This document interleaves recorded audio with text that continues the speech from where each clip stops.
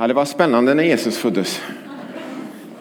Det fanns inte plats för Josef och Maria ju, på hotellet eller värdshuset som det kallades på den tiden. Inte förrän åsna hjälpte till och smörade lite och blinkade lite extra. Och det var ju den allra första julen när Jesus var i Marias mage, kan man säga. Och Jesus fick inte plats. Och ända sedan dess, i snart över 2000 år nu, så har man firat jul. Vi ska fira jul i år också. Och fortfarande är det så att Jesus får inte plats. Vet ni det? Det finns jättemånga vuxna och jättemånga barn också som inte har plats för Jesus hemma. Är det någon av er som har julgran redan hemma?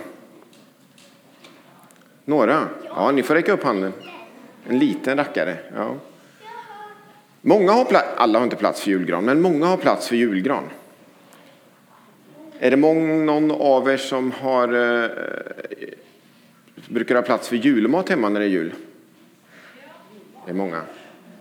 Hur många är det som gillar sillen bäst? Det var några. Inga barn. Jo, du. Nej.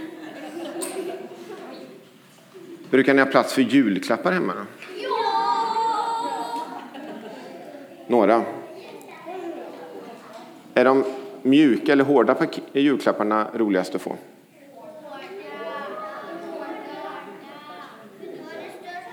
Ja.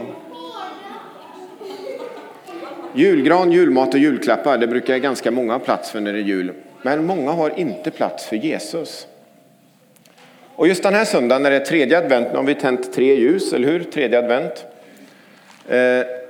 Då brukar man ofta prata om en lite märklig kille, som hette Johannes och kallades för Johannes döparen. Och han var annorlunda på många sätt. Dels var han annorlunda för att han hade speciella kläder. Han hade kläder som var gjorda av kamelhår.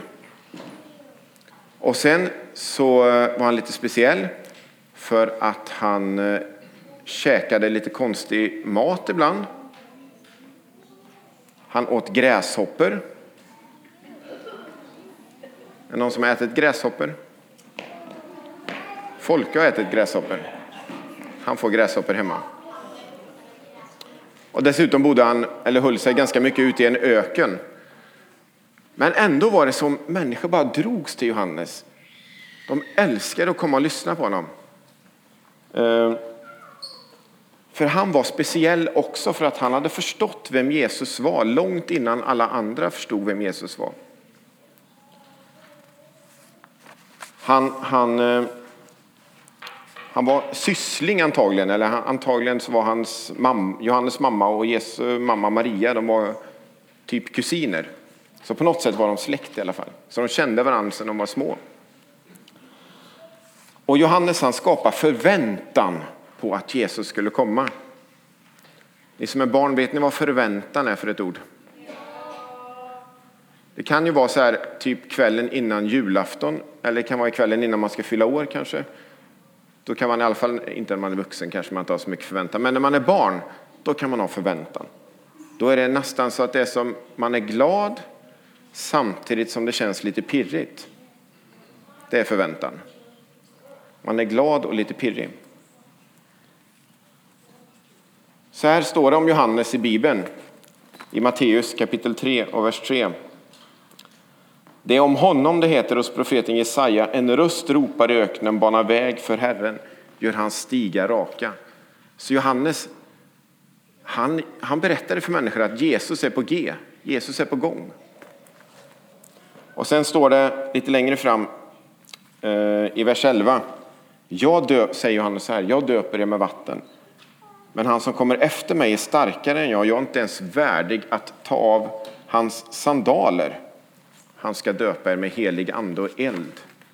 Så Johannes berättar att det kommer en som kommer vara mycket större än mig. Mycket, mycket större än mig. En som inte bara kan förvandla liv utan faktiskt kan förvandla hela världen. Så man skulle kunna säga att Johannes är en som öppnar upp för Jesus. I dramat innan så var ju nästan åsnan en som fick vara med och öppna upp lite för att Jesus skulle få plats i värdshuset, även om de bara fick stallet. De fick inget hotellrum utan. Men Johannes, han är en som öppnar upp. Och bara för att han hade öppnat upp innan Jesus liksom började prata och göra mirakel och möta människor, så var det många som, både vuxna och barn och unga, som faktiskt som tog till sig det Jesus sa, som började tro på honom. Johannes hade varit med och öppnat upp så att Jesus fick plats i människors liv. Och idag så behövs det massa människor som är som Johannes. Man behöver inte ha kamelhårskläder på sig.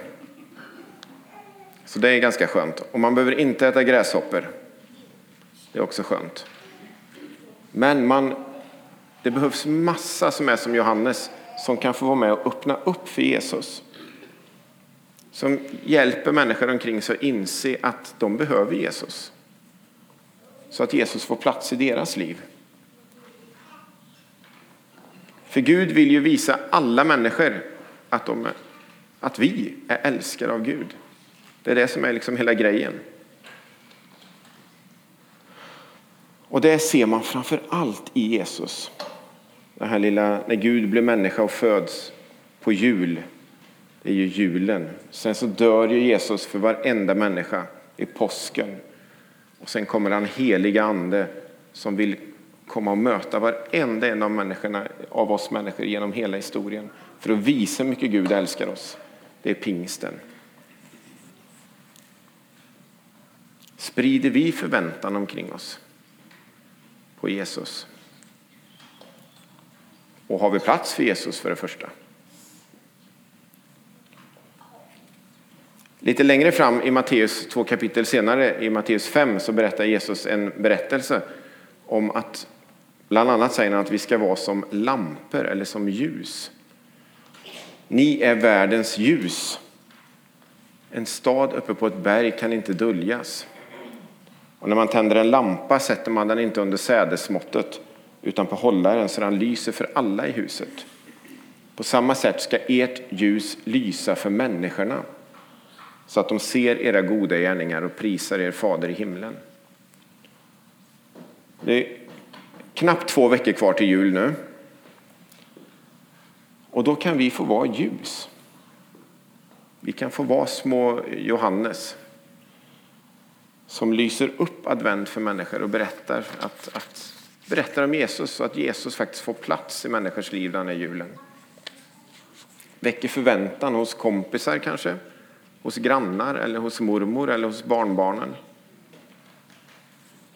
För det är det allra viktigaste. Bibeln är ju en massa ord i Bibeln. Det står hur mycket som helst. Men om man ska säga vad det allra viktigaste, så är det nog faktiskt det här att Gud älskar varenda människa. Och inte andra människor bara, utan Gud älskar dig oavsett om man är 4 år eller 8 år eller 90 år. Och Gud älskar de människorna du kommer möta de här 12 dagarna fram till jul i år. Så skriv en lapp och lägg i någons brevlåda att de är älskade av Gud. Skicka ett julkort, skicka sms, skriv på Snapchat. Vad ni nu brukar skriva på.